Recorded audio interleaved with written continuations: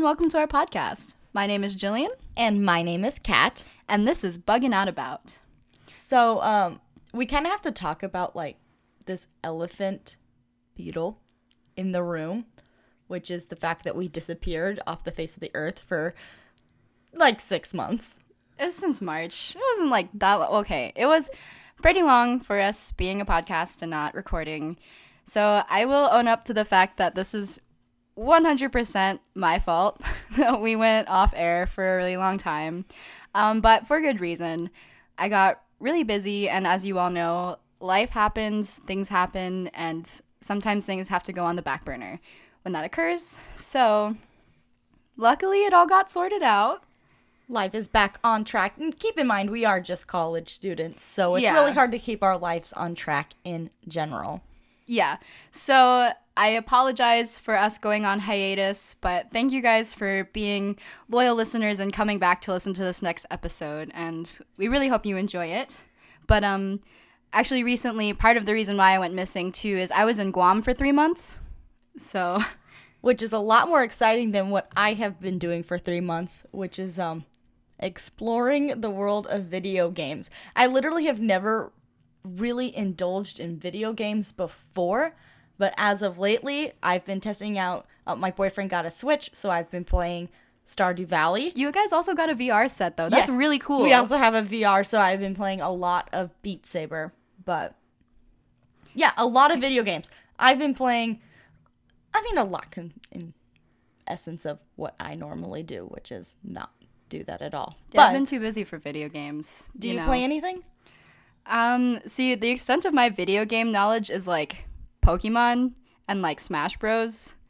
That's about it. Well, it's actually funny that you bring up Pokemon, since this is a bug podcast. I would say it makes for a very good topic of discussion today. We are really bad at intros, but... I thought it was a pretty smooth one. Today, we are bugging out about video game bugs. So, in traditional Buggin' Out About fashion, we are going to do my favorite segment, which is the etymology of entomology.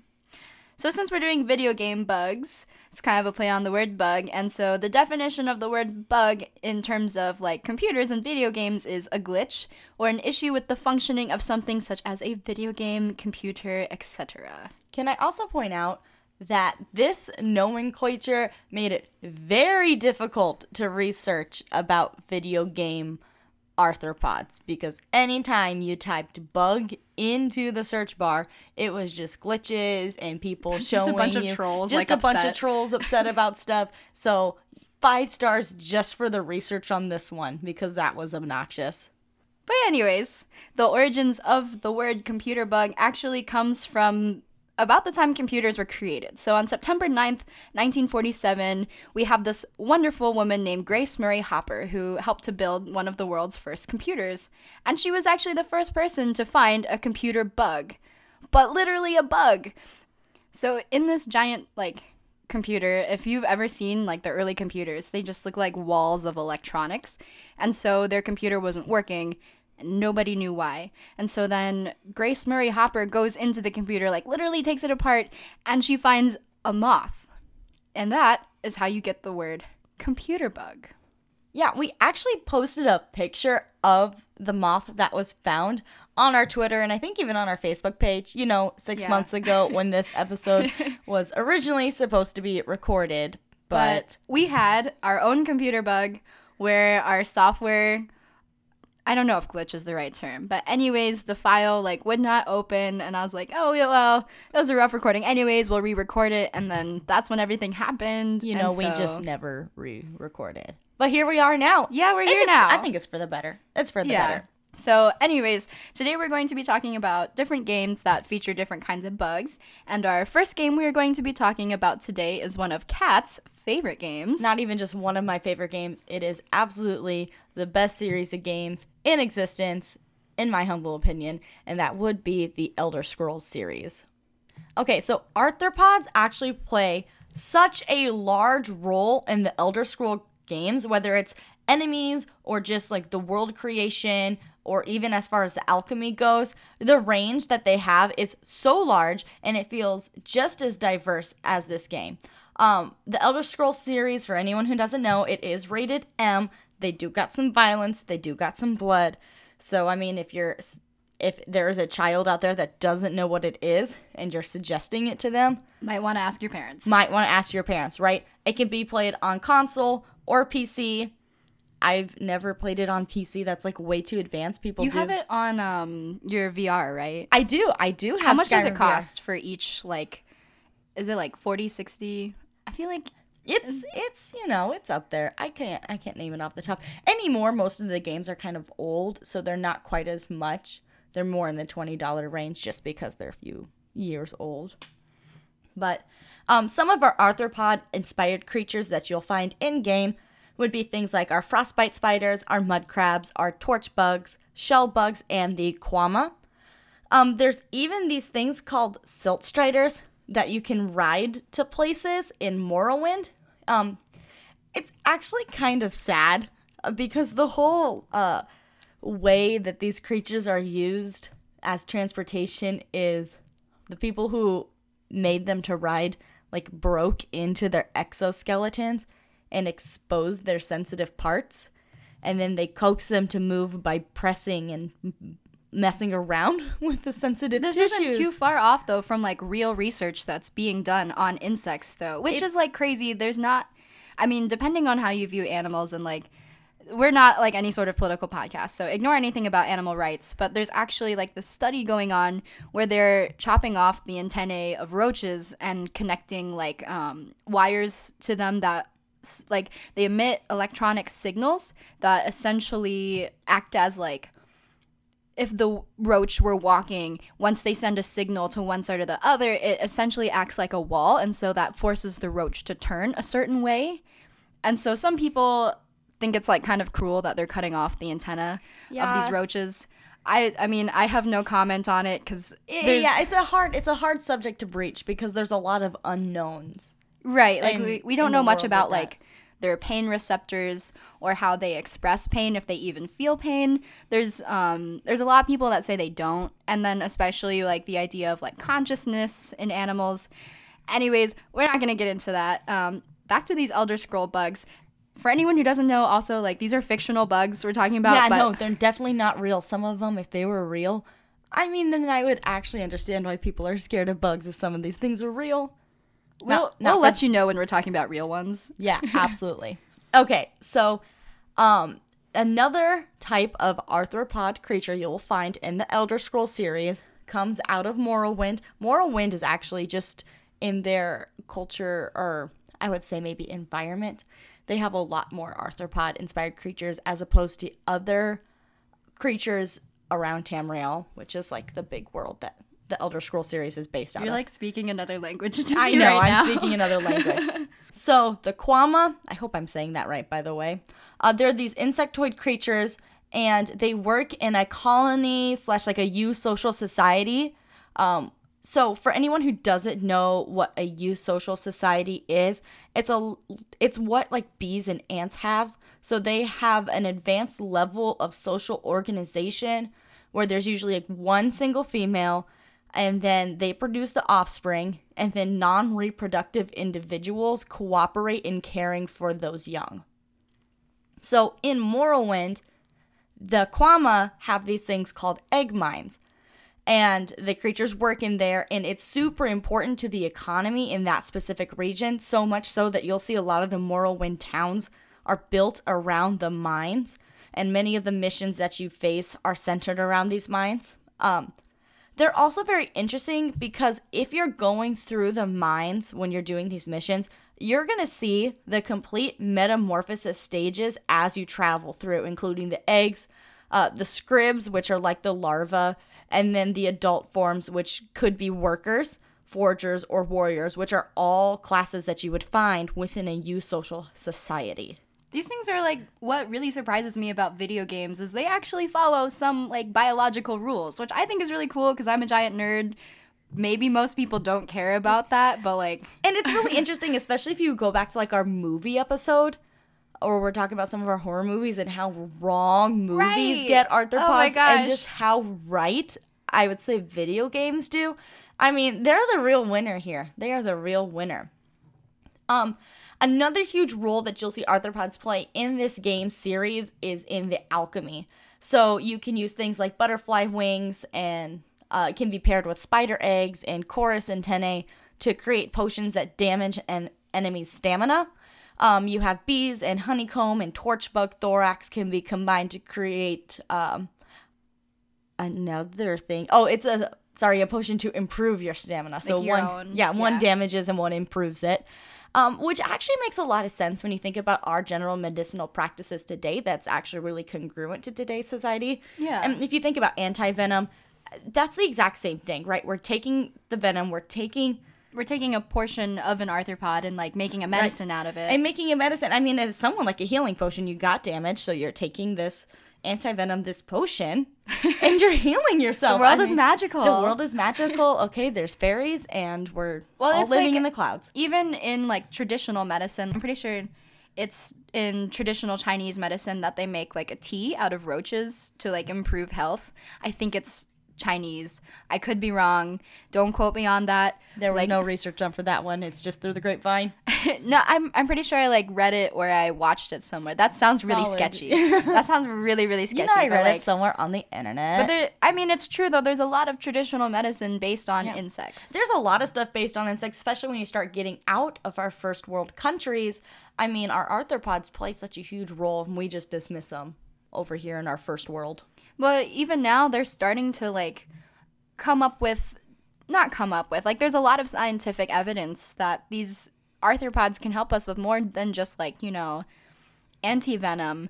They're actually looking into using insects and arachnids to look into diseases like cancer and Parkinson's. So like tarantula venom is being used to study Parkinson's disease. Scorpion venom is being used to study brain cancer.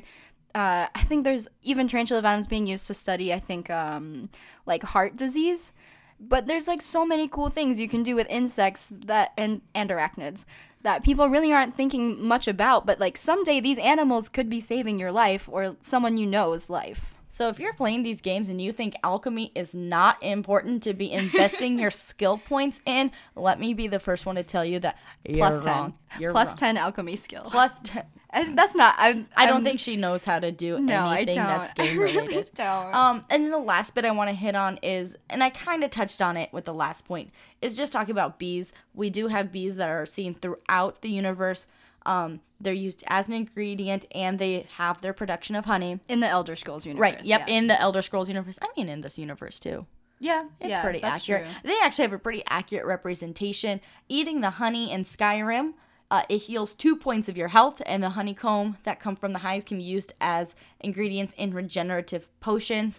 Honey is something that we use in our world, often for a regenerative and a healing sort of process too. So it's just another really good example of how fantastic the Elder Scrolls did at their arthropod inclusion. And I didn't even begin to scratch the surface with this. I could probably lecture an entire podcast on the Elder Scrolls. On the Elder Scrolls, you don't understand. There's just so many. There's just so many that they do. I mean, it's true though. Like I use honey for a sore throat, and like they also make like cough drops out of honey. Mm-hmm. It is widespread. So let's get to the real reason people are here listening to a bug podcast with video game as the topic. While I disagree, it is definitely not to listen to me talk about Elder Scrolls for an hour. So, like, this is the one I've been waiting for, because this is the one I actually know about and, like, have devoted my entire life to. I've got, like, this all over my house. I've done a lot of things based on this game. And that game is Pokemon. Hold your applause, my dudes. Hold your applause. There's, obviously, as many of you know, there are a lot of different versions of Pokemon. Of course, there's, like, the classic game. Like the classic game mode where you're a trainer and you go out and train Pokemon, but there's also many other like branched games that are based off of the traditional game. All of them are rated E for everyone, so anyone can play this game, young or old. I am going to play them until I die. Nerd. And the price range can be from like $0 to $50, depending on which one you're playing. So like the phone games, you can play them for $0. Like they're free. Of course, there are in-game purchases for them, but like the ones for your DS or your Switch can cost anywhere from like $20 to $60, depending on what it is. Which is $20 to $60. Too much if you ask my opinion. The gaming platform is from Game Boy, DS, NES, Wii, Wii U, Switch, and then of course your phone, Apple, Android. And you can also play different Pokemon games online. Like, I'm pretty sure you can play the card game online. And then there's also, I don't think it's run by the actual Pokemon company, but you can play like versions of Pokemon online and then like create your own team and battle people online. So those, like, you can play this on literally anything. You can access Pokemon anywhere, anytime. It's great. It's like a virus. It's like the cold virus. But anyways, Kat. Sorry, I do not dislike Pokemon that much. It's just every time I turn around, Joey is playing Pokemon Go. Or someone else is. They have a new one now that looks so good. It's called Pokemon Masters. Oh my gosh, the animation's so clean. So clean.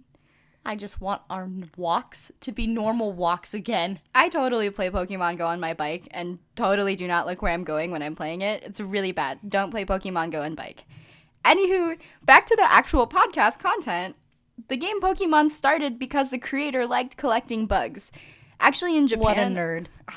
In Japan, bug collecting is actually way bigger than it is here, to my knowledge. Like, there's a lot of cultural things based on different bugs, especially things like beetles. So in the game, people have actually done research studies on the game Pokemon, which blows my mind that a video game is like so popular, people do research on it or like write papers about it. So there's this really cool paper that breaks down the different kinds of insects you can find inside of the game. And the most prevalent ones, I think from like highest to lowest, is Lepidoptera, non-insects, Coleoptera, Hymenoptera, Hemiptera, Diptera, Odonata, Orthoptera, Mentoidea, Phasmatoidea, and then others. Of course, most of you don't even know what that means, so I'm going to go through that one more time, but a little bit slower and give some examples here and there. So, Lepidoptera is things like butterflies and moths. Of course, we have like Butterfree or Venomoth. Non-insects, of course, are just things that aren't insects. An example of an arthropod that's not an insect that's in the game would be Krabby. It's a crab, if you didn't already get that. Surprise, surprise. I also relate to the name Krabby, because I am also crabby most of the time. Yeah, I know. Coleoptera is beetles. So, of course, the most famous one is Heracross, but you also have beetles like Pinscher. Scyther can also kind of be related to beetles. I think it was put in the Mantoidea category. I could be wrong. Hymenoptera, which is ants, bees, and wasps. So you have like Vespiquen and Ninjask, and not Ninjask. Yeah, I think it evolves into a Hymenopteran. You wouldn't know. You're looking at me like I'm crazy. She is crazy, but that's fine. She's saying all the, you know how Elder Scrolls was another language? Pokemon is just another language to me, too. Hemiptera, I cannot think of any true bugs off the top of my head right now. I will think of it later. Diptera is flies. Odonata is dragonflies. So things like Yanma, that's a dragonfly. Orthoptera is crickets and grasshoppers. Maybe Scyther is put in that category. Could be wrong. Mantoidea, obviously mantids. They actually have a really cool one in Sun and Moon called Lurantis. It's like my favorite, it's one of my top favorite Pokemon. It's this little pink mantis that's based off the orchid mantis, Hymenopus coronatus. Yeah, it's super cute. It's definitely on my top 6 in my team. So, yeah. And then, last but not least, Phasmatoidea, which is like walking sticks and stuff. Walking sticks, leaf bugs, cannot remember what one that would be off the top of my head. I'm trying to think because I feel like I know, but I don't. Let's be real, I don't know. And then the paper was funny enough to even mention that Genesect was actually like an exception to all of this because it doesn't have like a firm category it fits in. I'm pretty sure Genesect was in, I think it's Black and White. And it's like this after game play that you have where you can go catch this legendary one. And now Genesect is different. I'm thinking of like this other one. Anyways, clearly I am not a Pokemon master yet. Probably half of you are like, fake fan. I swear I'm a real fan. But I just can't think right now. But anyways, this paper is super interesting that they lay out all of these Pokemon types in the game, and then they even went to the extent to like list the stats and like the different stats of these Pokemon and how well bug Pokemon actually do in the game. And surprise, they don't do well. Like anyone who plays Pokemon would know that bugs have like a horrible defense stat, except for maybe like Heracross. But even then, bugs are like really bad at attack stat. Anyway, I sound like a total nerd right now, but this is kind of like the point of the podcast, isn't it? I mean, to be fair, bugs in real life also kind of have an awful defense and attack stat. In most cases, they're definitely a little bottom tier in that regard. Still love them, though. Still love them. Don't get me wrong. Anyways, there is this other cool paper I found by Dr. Rebecca A. Schmidt-Jeffries, I think that's how you pronounce it, and then Joshua C. Nelson Ichido. It was published in September 2008. It's titled Gotta Catch 'Em All, Communicating Entomology with Pokemon, which, for anyone who knows me, I'm really passionate about outreach and education with bugs, so this paper was a joy to read. It wasn't anything like advanced, it was just talking about how entomology can be communicated through the game Pokemon. Granted, I'm sure kids aren't like playing this game picking out concepts like, oh, it's really cool that Pokemon shows metamorphosis and evolution. Actually, if you were to talk to my biology professor back when I was a freshman in college, she got very bent out of shape that Pokemon uses the word evolution, since evolution does not affect an individual, but rather affects kids a population. I know kids don't get it, but I'm just pointing it out. Adults are just killjoys. That's what it is. That is true. I was sitting in class and I was like, come on, man, you're thinking way too much into this one. Says the people who are dissecting video games for bugs. But there are some really cool things that it communicates. Like I mentioned, metamorphosis. So like, for example, they have was it like Kakuna and then like Ninjask and Burmy are all insect-based Pokemon that show metamorphosis through what the game calls evolution. Like you have different evolutionary stages, like there's a beginning, middle, and end one, but that does appropriately show what it looks like minus the egg stage. So I'm pretty sure we've gone over metamorphosis before, but for anyone who doesn't know, metamorphosis has 4 stages. It's egg, larva, pupa, and then adult. And so typically Pokemon leaves out the egg portion of metamorphosis, but you will see the Pokemon go from a larval stage to a pupal stage like Kakuna, and then they have like their final evolutionary stage, which is like a butterfly or a moth or like some sort of flying creature. Now, I may be wrong, but I'm going to assume that Kakuna's stats are very bad. Well, because a real animal in a cocoon is not doing a lot. They have like a lot of defensive moves in the middle stage. The most popular one is Harden, which like boosts your defense stat, and so people will just like spam this move until your attack does like very minimal damage to this Pokemon. But usually those ones are like the beginner ones. Like when you're in the beginning of the game, those are more like low tier Pokemon. They're never on any of the professional teams. But they also, a really cool part of Pokemon is that sometimes it even shows habitat specificity. Like you have a map in your game that will show you where to find the Pokemon and like what time of day it comes out, which is based off of real biology. There are bugs that will come out only at night or only at day, and you can find certain bugs in certain areas. Like Trapinch is based off of an antlion, and antlions typically live in the sand, so you can only find this Pokemon in sandy areas, which is really cool. Hey, that's a good one. I don't think you're actually impressed by this. I think that was very sarcastic. Well, you know, we'll say we just have different tastes in our video games.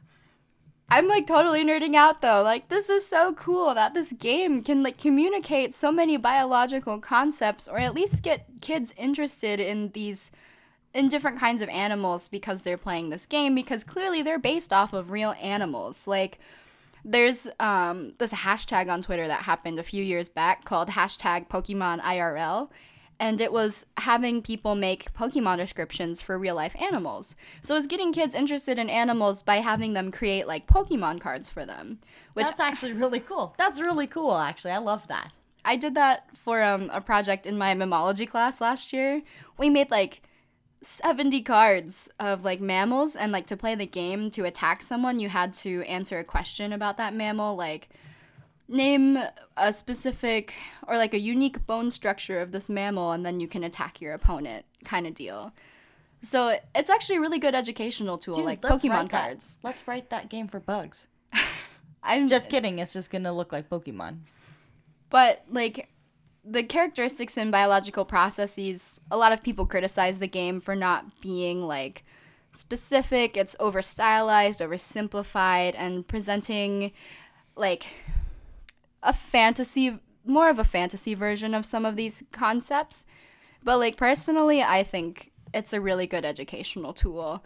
And I think when you talk to kids about this at a scientific level, you can really get them to think about the real life science behind some of these things.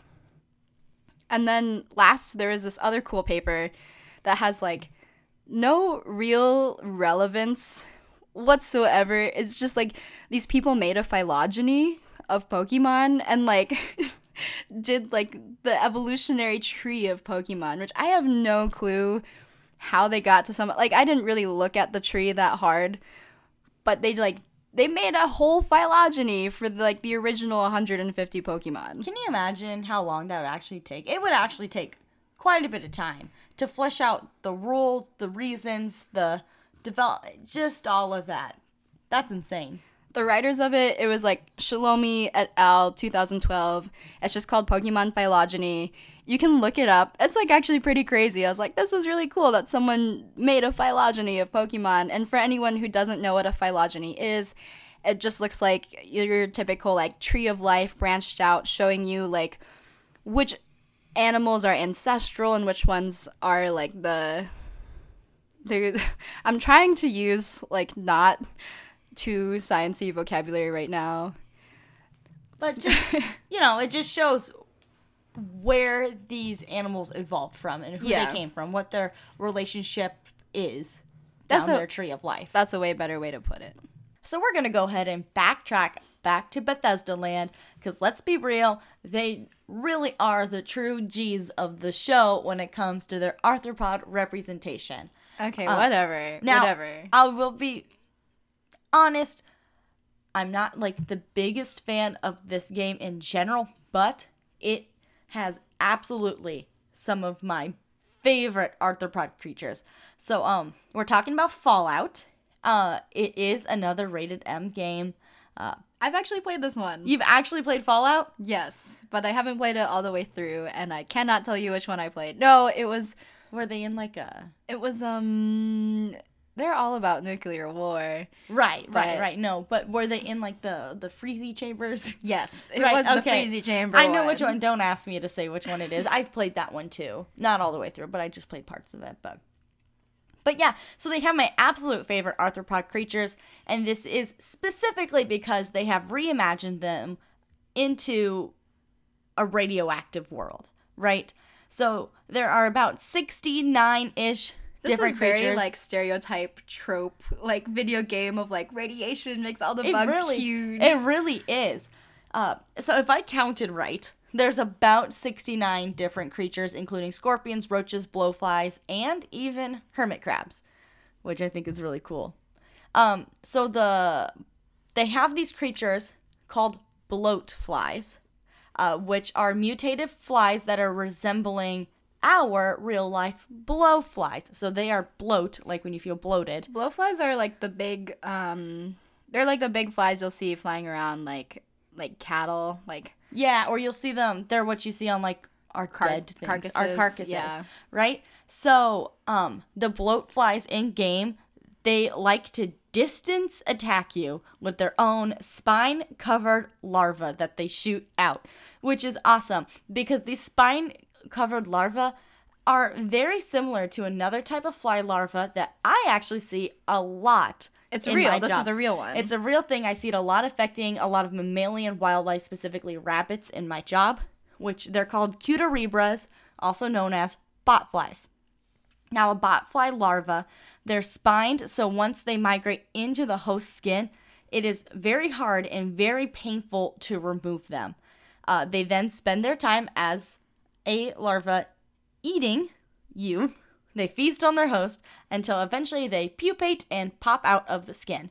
For the most part, this really actually isn't the worst thing to have happen to you as far as a lot of parasitic infections can go. Of like all the parasites you could have, this is like one you would be like, oh, it's not that bad in comparison to like everything else. Unless you're a rabbit. Unless you're a rabbit, because if you like, I guess from like if you were trying to pull the botfly out and you detach the botfly or the Cutarebra in the wound, it sends them into anaphylactic shock. Okay, well, for humans, it's not that bad. You, the listener, if you want any parasite, this is the one you want. This is the one Kat wants. This is the one that I would like to have maybe one time in my life. It's like almost a rite of passage. Exactly. I feel like. I know it's a little odd, but I'm going to stick to it. It's just who I am. So you might... The biggest health risks are secondary infection and irritation. I do see in some of my animals, they have paresis, just due to swelling pressure on the spine, but once that botfly is removed and the pressure's down, then they don't have it anymore. But you can also see blowflies hanging around the dead bodies found in Fallout, which is really typical of the behavior of the blowfly the video game creature is based on. Blowflies come from the family Calliphoridae, and they're the flies, well... Like we mentioned. Right. That's pretty straightforward. They eat dead things. They do this mostly because they like to lay their eggs on the body, so the larvae have an immediate food source as soon as they're hatched. Another really awesome mutated bug they have is a giant mantis. In the game, they are these super extra large mantis things that can attack you. They attack through jumping and slicing. Now, that actually isn't super like what a mantis looks like when it's attacking its prey. A normal mantid will use raptorial arms to catch, and it's more of like a quick grab motion than it is a slicing motion, but I can see how it could go either way.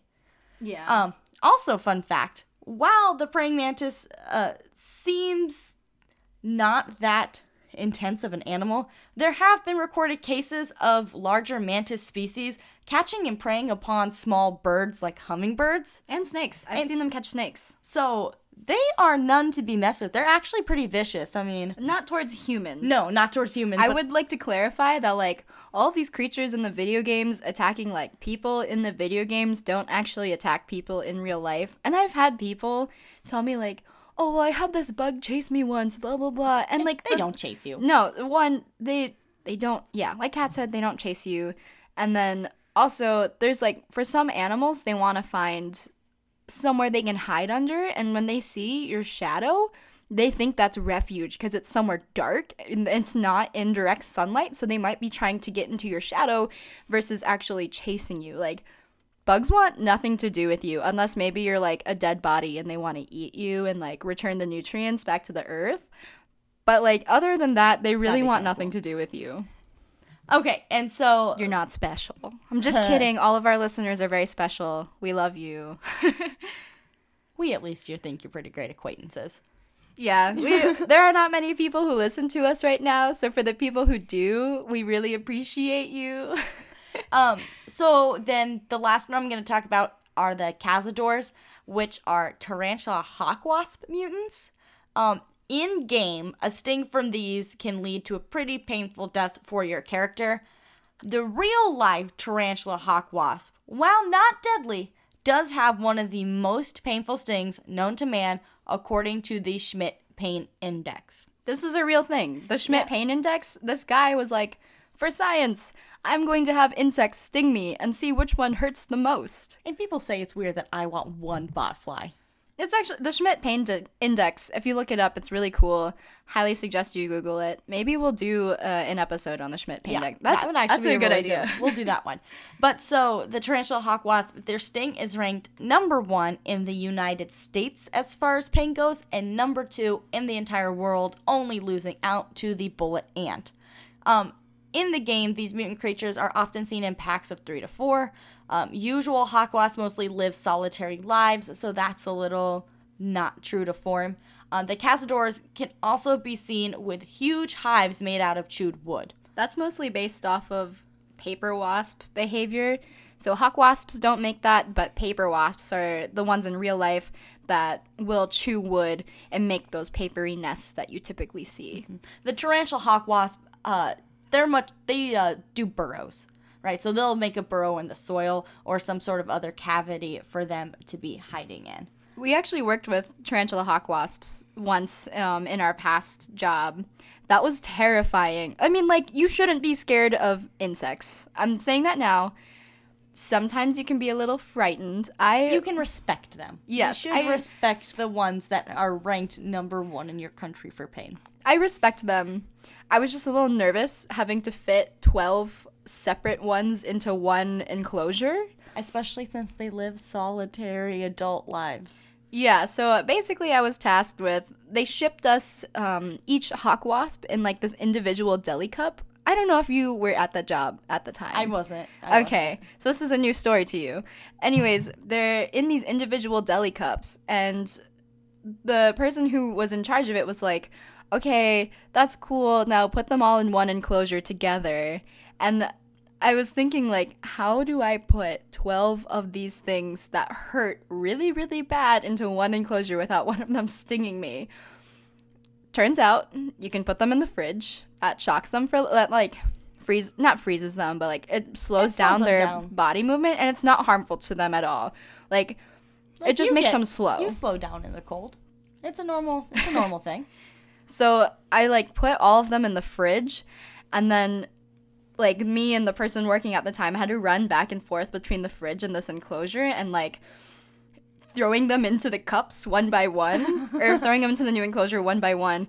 And then we were, like, so terrified of these things getting out that we wired the whole, like, enclosure shut. Like, I think we put tape on it, too. And then the only way you could get into the enclosure was through this, like, tiny hole we drilled in it. And we only used that hole to feed them because we were told to feed them, like, agave nectar. And so we would just, like, pour it through the hole. That was the only way you could get inside there. So you could, like, not even stick your finger in there. And then when the hole wasn't in use, we, like, taped it shut so that no one could, like, get hurt by these things. But they're not scary. I promise. Yeah. They're nice. But they're not scary. We just had to do all of this stuff to make sure they never got out, but they're not scary. We can admit that sometimes they can be a little... I mean, like, I was scared. But, again, even if you're scared, you should respect insects and arachnids. But, once again, I only scratched the surface for what Fallout has to offer. I did play a mod once where you could make them double the size. That would be terrifying. I mean, awesome. It made it glitch really bad. Like, the bugs would go through the wall and then, like, spaz out. But seems accurate for real life bugs. It was really funny, though. It like, took up the whole screen. Anyways. Okay, so what are we looking at next? So our next game is called Journey of a Roach. So Journey of a Roach is a game you can play on Windows and Mac OS X. You can buy it on Steam. I think it's rated E for everyone. I could not find, like, an explicit rating. Yeah, we looked everywhere for that rating, and it doesn't say anything. I assume it can't be that intense. No, there's, like, no violence or anything in it. So I'm, like, 99% sure this is safe for, like, anyone to play because it's very innocent. So I'm just going to assume it's E for everyone. It comes in 18 languages, which is interesting, but I guess it's because there's not, like, a lot of voiceover. It's mostly text. The voices are like, me, me, me, me, me, kind of deal. So I guess that makes it easier then to... Yeah. Anyways, a little bit about the game, and this is straight from the description of it. Nuclear war, post-apocalypse, barren and lifeless wasteland. Not so much. Mutated insects have made their home in a bomb shelter, and they're set on exploring the world. Let this point-and-click adventure welcome you to a hilariously bizarre end-time world and join the roaches Jim and Bud on their journey to the surface. So I played a little bit of this game. Like the About states, it's just point-and-click. It's 3D, so it looks really cool, but it's not a complex game to play. It's mostly puzzle-based, so, like, you search for items to, like, solve how to get through a barrier kind of deal. Or, like, yeah. That's basically it. So like I said, not much to it, but it's very cute. I really like it. They like the opening is like the one roach is telling the other one like, I just want to find a flower. So it's really sweet. So sad. And it's only $6.99 on Steam. So if you have a Steam, it's pretty cheap. I think I got it on sale. Like, I would never buy a game that's more than $5. I'm like on Steam. Especially if we're literally kind of just testing it for a podcast. Sorry, guys. It's low budget. We're not buying these games. These are pre-owned by nerdy boyfriends, right? So, at least in my case, your case. Nerdy boyfriend pre-owns these things. Her case is she's just the nerd herself. Yeah. Anyways, if you're bored and need something to do, I suggest it. It's like I said, it's not advanced, but I think it's really cute. Another one we're going to talk about, I feel like I keep ending up with the mature rated games, and then Jillian keeps ending up with the E for everyone. She's a giant child. But World of Warcraft actually has some pretty good arthropod representation through their game. World of Warcraft is making a comeback now. Yes. Did you know that? I feel like it never went away. It never did, but like they apparently re-released like the original game mode, and the queue to like get into the game is like 2-3 hours. Holy moly, that's insane. But so World of Warcraft has about once again, if I counted correctly, 39 main categories of their arthropods. So not just like the creatures, just the categories. So that includes cockroaches, spiders and tarantulas, moths, crayfish, and praying mantids. Definitely, once again, one of the most diverse games. These fantasy games, their diversity, it is just insane. In fact, I could probably dedicate a podcast to this too. You call me a nerd. I know. And then you're like, I could make a podcast based on this one video game. But we're just going to highlight a few that I like the most. Their cockroach category, it was a really broad category that can be found in the game. They can range from enemies as far to being your companions. They can be found in-game and in real life in some of the extreme environmental conditions. It's cool that that you it's see in the game. Like a broad category, because in real life there are around 4,500 species of roaches that you can find basically all over the world. Yeah, they're everywhere. I mean, obviously the journey of a roach is about something that's surviving a nuclear destruction of the world. That's one thing I didn't talk about with like the nuclear war concept with like roaches, because I've always had people ask me like, is it true they could survive a nuclear bomb? It's a half truth. Okay, so the thing is they wouldn't be able to survive the blast of a bomb. Like if you drop a bomb on a roach, like obviously it's gonna die. But the truth behind it is they can survive radiation, like high levels of it. So there's actually research being done to see if there's something, like what is it about roaches that makes them resistant to this radiation, so that maybe they can use it in cancer research, so that when patients are going through chemotherapy, we might be able to have something that lessens the side effects of it and makes it less painful. Go roach science. So one of the species of roach that is found in-game that I thought was hilarious is the flesh-eating roach. While maybe in-game the cockroach might eat flesh, I do feel compelled to point out that they don't eat us. They won't eat our flesh. You will never, ever have a roach try to eat you. I had this guy once who was like, don't roaches lay eggs in your skin? No, they do not. People are crazy when it comes to cockroaches. I think it's because people have a lot of weird pent-up fear. And I'm sure it's based off of like the innate idea that when you see a roach, it's somewhere dirty, because the only like pest roaches we see are places that are considered like dirty and filthy. So people just assume the worst of roaches, which is not actually true. Out of 4,500 species, less than 1%, so around 30 species, are actually considered domestic pests. Another type of roach that you can find in the game is the plague roach. Once again, roaches are not responsible for the plague. That's the flea. That is the flea. Fleas are the things that transmit plague, so I just had to point that one out a little bit. Fleas also transmit tapeworm. Oh. Which is an interesting... I didn't know that. Yep, they do tapeworm too. They just got it all. They get all the good ones. The plague and the tapeworm. Man. Oh, okay. So actually, funny story about the plague. I went to Madagascar. You know how the plague can be a funny story.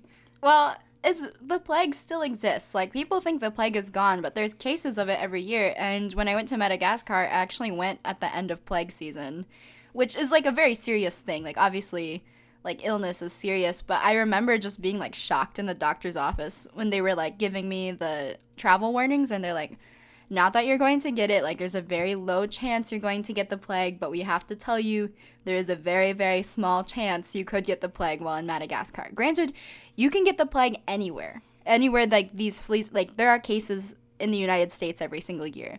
Like, people might have heard that the plague doesn't exist anymore, at least in the United States, and that's not true. There's at least, I think, like, 1 or 2 cases every single year of the plague. So, if you're thinking that you're safe, you're not. You're not. The plague is still here.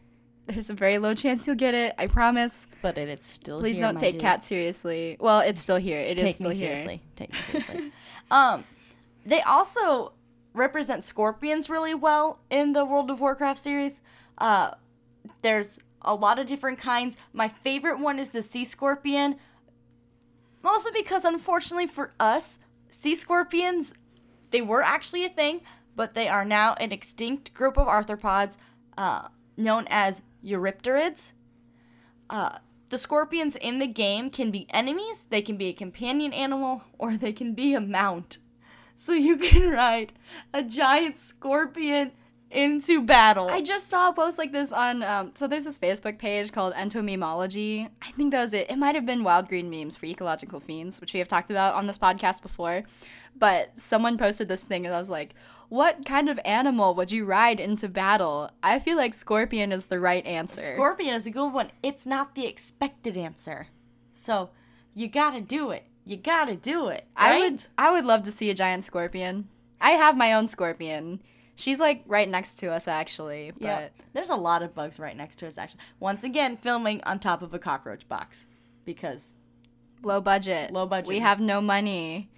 But the scorpions in-game are also known for having deadly stings. In real life, there are only about 20 species of scorpions that may, emphasis on may, have the ability to kill a human being. 19 of those species do come from the family Buthidae, which is the largest family of scorpions, which includes scorpions such as the bark scorpion, which we can find here in the United States, in the Arizona area. Southern United States, the bark scorpion is supposedly the most dangerous one down there, but the chances of dying from a bark scorpion are pretty slim. I'm pretty sure the statistic is if you're under 70, 80 pounds is when you should be a little concerned. So like a child. If a child was stung, that's when there are more life-threatening... Yeah, and that's where we see most of our venomous creature or most of our venomous animals if you're under a certain age, arthropod speaking. Yeah. If you're under a certain weight or you're just someone who has bad health, bad heart or other pre-existing conditions, that's where you're going to find that these bites and these stings are going to be deadly. Yeah. But if you're perfectly healthy, you're a healthy adult, it's going to suck. Not going to deny that. It's going to hurt, but you're not going to necessarily die from it. I talked to a woman who was actually stung by a bark scorpion once. She was an adult when she was stung, and she said that it made her leg go numb. Like, she got stung in the thigh. I don't think she actually ended up going to the hospital, but, like, disclaimer, guys, if you are stung by anything, like, please do visit a hospital or your doctor or tell somebody just in case. Because, of course, it's not very often that you get bit or stung by something venomous, but there's always the chance you could be allergic or that venomous, the venom could do more to you than a typical person if you have some sort of reaction to it that's outside the norm. Because in most of these recorded cases, there are no huge reactions. It's just going to hurt a lot. You're going to want some medicine. But just to be safe, like, we're not saying if you get stung, don't go to a doctor. Yeah, you will be fine. You ain't gonna die. But just be safe. Always err on the side of caution. Oh, we got one more game to review. Oh, this one is so cool. This actually is kind of... I keep hitting this box. Yeah, I'm so sorry. We're really sorry. Keep punching the box of roaches. Yeah. That's all the clanking. And there's a cat in here who's being, Not She's me. Not a little me, upset. But She an lost, actual animal cat. She lost her foster sister. Well, she didn't die. She got adopted. Yeah. So my cat is a little anxious right now. Anyways, our last game is Sim Ant. Okay, so I think we saved the best game for last because I think this is the coolest insect-based game out there. It's an older game, but it's very true to life, which is why I really enjoy it. So it's called Sim Ant, the electronic ant colony. It's rated E for everyone. Platform MS-DOS, Windows 3.x, Amiga, Macintosh, NES, Next PC 9801, and it's inspired by E.O. Wilson's writing about ant colonies. So this game was inspired by real ants, obviously, and the point of the game is to basically manage an ant colony. So there's 3 game modes. You have the full game, the quick game, and experimental. So in the full game, your ultimate goal is to get all of the ants throughout the garden into the house, drive out the rival red ants, and then drive out the humans. So basically, you want to take over this whole ant plot takeover of land. Which I always said if I were to do research on an animal to take over the earth, I would choose ants. Absolutely. Ants are scary, man.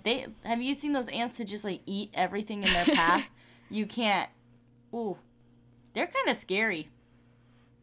Okay, mate. Well, okay. Okay, not scary, but you know what I mean. Hypothetically, if someone were to take over you just hit the bucket again. I just hit the bucket again. We're very sorry. But, hypothetically, if you were to, take over the world with ants, it would be probably very terrifying.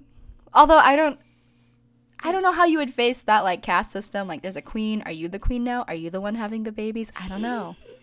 I don't know. The one having the ant babies. Anyways, in the quick game version, you have the red versus the black colony. So you are the black ant colony, and you want to face the red colony. You can only control one ant at a time, but that ant can influence the behavior of the other ants. So, and this is straight from the game description. The player's yellow ant may pick up food and pebbles and engage in trophallaxis, which trophallaxis is the transfer of food or other fluid among members of a community through mouth-to-mouth or anus-to-mouth feeding. Along with nutrients, trophallaxis can involve the transfer of molecules, such as pheromones, and organisms such as symbionts, and information to serve as a form of communication. So you can perform trophallaxis in this game, which is really cool. You can also attack the enemy ants. So group of ants, or yellow ant with his recruits, may attack and kill bigger enemies like spiders, caterpillars, and antlions. Natural hazards include human footsteps, electrical outlets, bug spray, spiders, antlions, lawnmowers, and rain, which washes away pheromone trails and can flood the bottom of the ant nest. And this is real. That's actually a really detailed list of things that can be considered the natural hazard, the natural predator of these ants. Which is why this game is so cool. It's very biologically sound. The fact that it even takes into account the pheromone trails is insane. I feel like that's such an important thing with ants though, is pheromone trails. If you've ever seen those videos of the ant pits where they're going in a circle, that's because, a couple of them start going in a circle and they accidentally made the pheromone trail in a circle, so then everyone keeps going in a circle because they're following that pheromone trail, which I think is hilarious. But maybe not for the ant colony. But anyways, the last game mode is the experimental game. So it's the sandbox version. It's very similar to the quick game, but you can control the red ants now and spiders and use tools such as pheromone trails, maze walls, rocks, ants, pesticides, and food. Which is really interesting that you have all of these components to this game that you would think, ant colony, you wouldn't think you could do much with that kind of game. But what's my favorite part of this game, and it's not even in the game, it's the game manual. The game manual is rather large and covers both how to play the game, but also gives you real information on ants, which is really cool. What other game? I feel no one reads game manuals anymore. I used to do that as a kid because nerd. Sometimes the game manuals would have puzzles or in-game tips. I feel not many companies anymore do that with their game manuals, and since this is an older game, which I don't remember the exact year it was made, but if it's on the SNES, obviously it's older. It's definitely on the older side of things. Yeah. which is so cool though. Like, oh my god, the fact that it covers the real information too, it gives a learning experience, a part of the playing experience, which is something that, I mean, you have to value that. How can you not value that? Right, and I feel like everyone's heard of this game, but no one ever really talks about it. Like, when you ask people who have ever owned a SNES or something like that, then they're like, oh yeah, I've heard of it, and I've, like, might have played it, but I don't remember much of it anymore. So I played a little bit of it, actually, as research for the podcast. You can find... She'll say research. She just wanted to play. I did actually just want to play it, but you can find it online, and you can play it for free. You can connect your SNES controller to your computer to play it, which is pretty cool. I had a really hard time trying to play it with my mouse and my keyboard, but I'm also kind of dumb when it comes to technology, so maybe it was just me, but it was still really, really cool to, like, play the game. Okay, actually, one really last, like, quick fact about SimAnt is it was the inspiration for the Sims games. Which, thank God, because the Sims is just the best. Narbo. Coffin opinion. Snaggle schnorf. What, like, think about that. We didn't have SimAnt, we wouldn't have Sims. And I don't know, I feel like Sims is a really popular game. That's the real G. So when you see an ant on the street, you better thank it for creating Sims. Thank you for the Sims.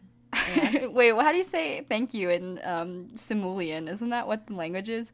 I don't know. I think it's just a word. Smash your hand on a keyboard, and that's probably what it is. I think it's Susul. I could be wrong. I think that's how they say hello.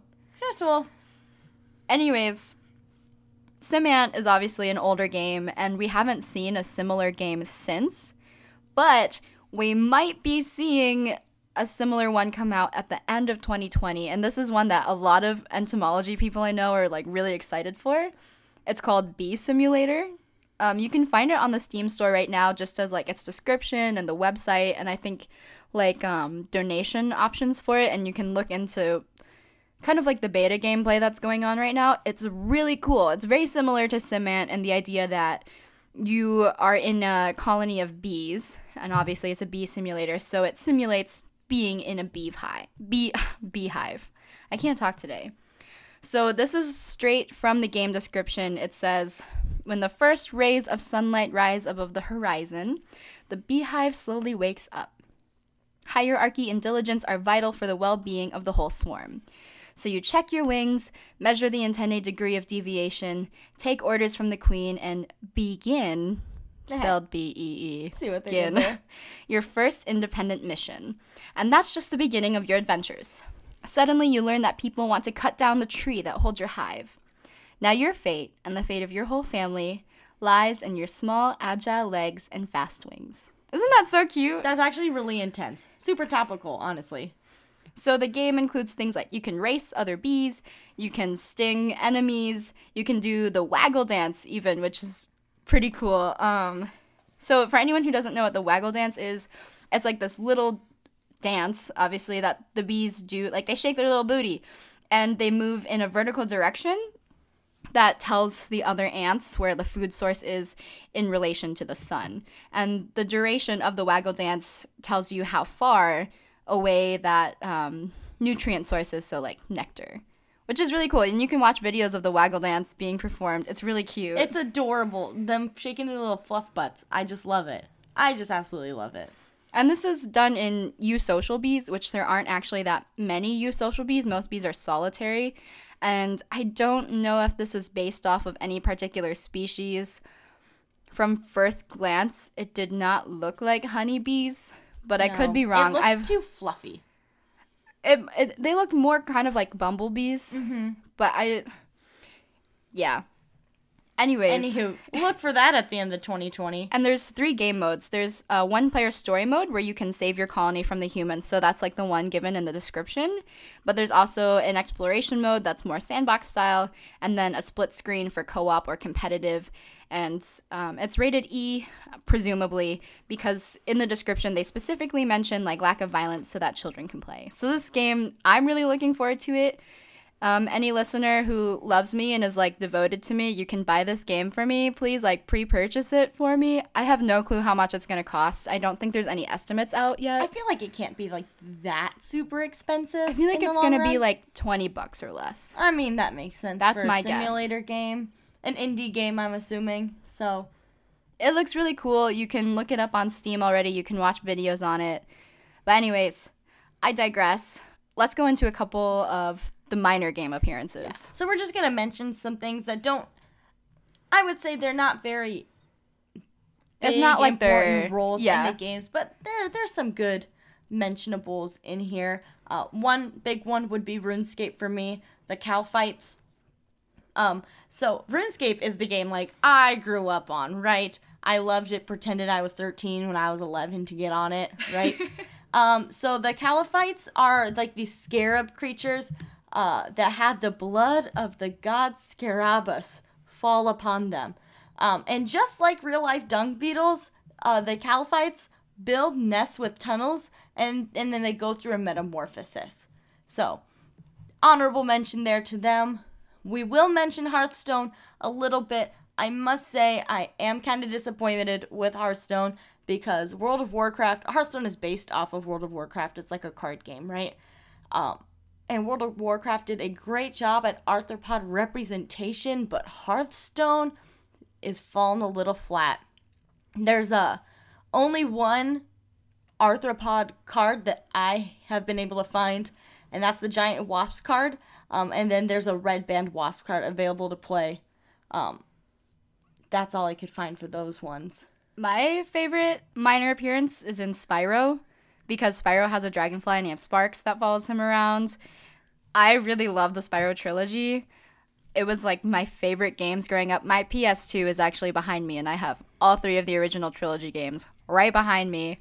Do not like the remake designs, but that's just me. But there is a Spyro spin-off game called Spyro Enter the Dragonfly, where you go and you save all these little dragonflies from the Riptocs, and they have like the cutest little name. It's like, you save Bubbles, or like, you save Sparkles. It's so cute. I love it. I love Spyro. One of the best games ever in the like all of video game history. Just saying. Honorable shout out to, of course, my bae Stardew Valley that has recently come out. They really don't have anything in there either, except for cave flies, which are actually an enemy that attacks you in the mine. So flies will not actually attack. Well, you can get bitten by like horse flies. Yeah, you can get biting flies, but I don't think they don't kill you unless you get a disease from them. That also happens. But so, anyways, obviously, Animal Crossing. I feel like anyone who has ever played Animal Crossing, like, your minimal bug knowledge comes from Animal Crossing. I will say that is where I started getting bug knowledge from, is like you can catch all kinds of bugs in the Animal Crossing games. And in the newest one, New Leaf, they like expanded the types of bugs you can catch.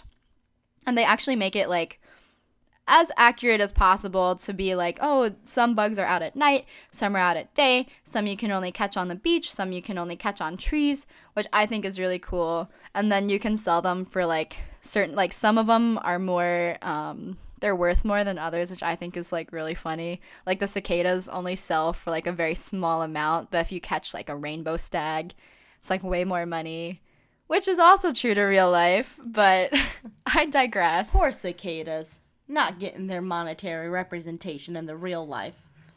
One last game for minor appearances, unless you have another. No, I think this is the last one. Yeah, this is the last one, which is Minecraft, which we're going to give a +1 to Minecraft because they just added bees. They just added bees. And they're so cute. Oh my gosh, if you look up like the design for them, they're so cute. They're adorable. I love it. But we're also going to do -10 because they made the spiders bad. Yeah, they have like red glowing eyes. Yeah, they have like red glowing eyes and they come out at night and they attack you. And spiders are babes. Animal Crossing does that too though. Like tarantulas come out at night and then if you get bitten by one, you like pass out and end up at your door. Why is everyone making the tarantulas come out at night? Well, like some of them do only come, it depends on the tarantula. The one they have in the game is like all black. So I don't really know what that would be like. Just as what it's representing beyond just your typical tarantula drawing. Yeah. I think that's the one in the game. I don't know. I haven't played New Leaf in a little bit. It's been a hot minute. But I think that was all the video games. Do you have any more that you can think of? I'm sure there's plenty more. I'm sure we're going to have people commenting to us what we should have talked about for bugs in video games. But, these are the ones that we just personally have some experience with and that we've enjoyed playing and enjoyed seeing. So, if we missed anything, you can totally message us on any of our platforms. And I don't know, we can write a Facebook post about anything we've missed. Oh, yeah, I'm very sorry we are behind in social media posting too. Yes, we are behind in just everything. But and it's not just the podcast, it's just life in general we're behind on. But the coolest thing that we have done since we have stopped recording is actually we got t-shirts. Yes, we made t-shirts. They're really cool. You can actually find the design on our website, and not on our website, on our social media. You can look on our Instagram or our Facebook or our Twitter to find that we have shirt designs. We've actually printed them for ourselves and some of our friends. So if you're interested in a shirt, definitely contact us. They're really cool. We are still selling stickers if people want to buy our stickers. Or if you know us, I don't know. We did a sticker giveaway, but not that many people participated. Well, there's not that many people listening. That's also true. We need everybody to ask Jillian for bumper stickers so I can get a bumper sticker. If there's a really rich person interested in bugs out there, please give us money so we can make cool merch. Or just, if you are a regular listener, you can also take part in our Patreon. So you can find our Patreon. It's just Buggin Out About. We have several different tiers of donations that you can subscribe to. So it's a monthly donation. We do not have the money yet to put single donations on our website. So once we get those monthly donations, we'll get those single donations. It's a ladder. But remember to share this podcast with others and to subscribe to us on Apple Podcasts, SoundCloud, and you can also find us on other podcast platforms that feed off these websites. You can also find us and keep in touch with us on Twitter and Facebook at Buggin Out About, and our website, buggingoutabout.wordpress.com. And we want your feedback. Always, you can send us questions, comments, and even ideas for future episodes. And you can send all of that either to our social media or to our email, which is buggingoutabout@gmail.com. That is BUGGINOUTABOUT@gmail.com. And just one more time, if you believe in the education of arthropodology, entomology, you can find us on patreon.com @BugginOutAbout, where you can pledge to be a member. It'd be really awesome if you did that. We'd also like to give a special shout out to AV, our logo designer. He's super awesome for putting together our amazing looking logo. So thank you so much to him. And another special shout out to the producer of our music, Brandon Song. You can find him on Spotify under Brandon Song. I'm pretty sure he still has that one. He just released a couple new songs, so go check him out. And thank you guys. Yeah, thank you for tuning in. We will see you next time.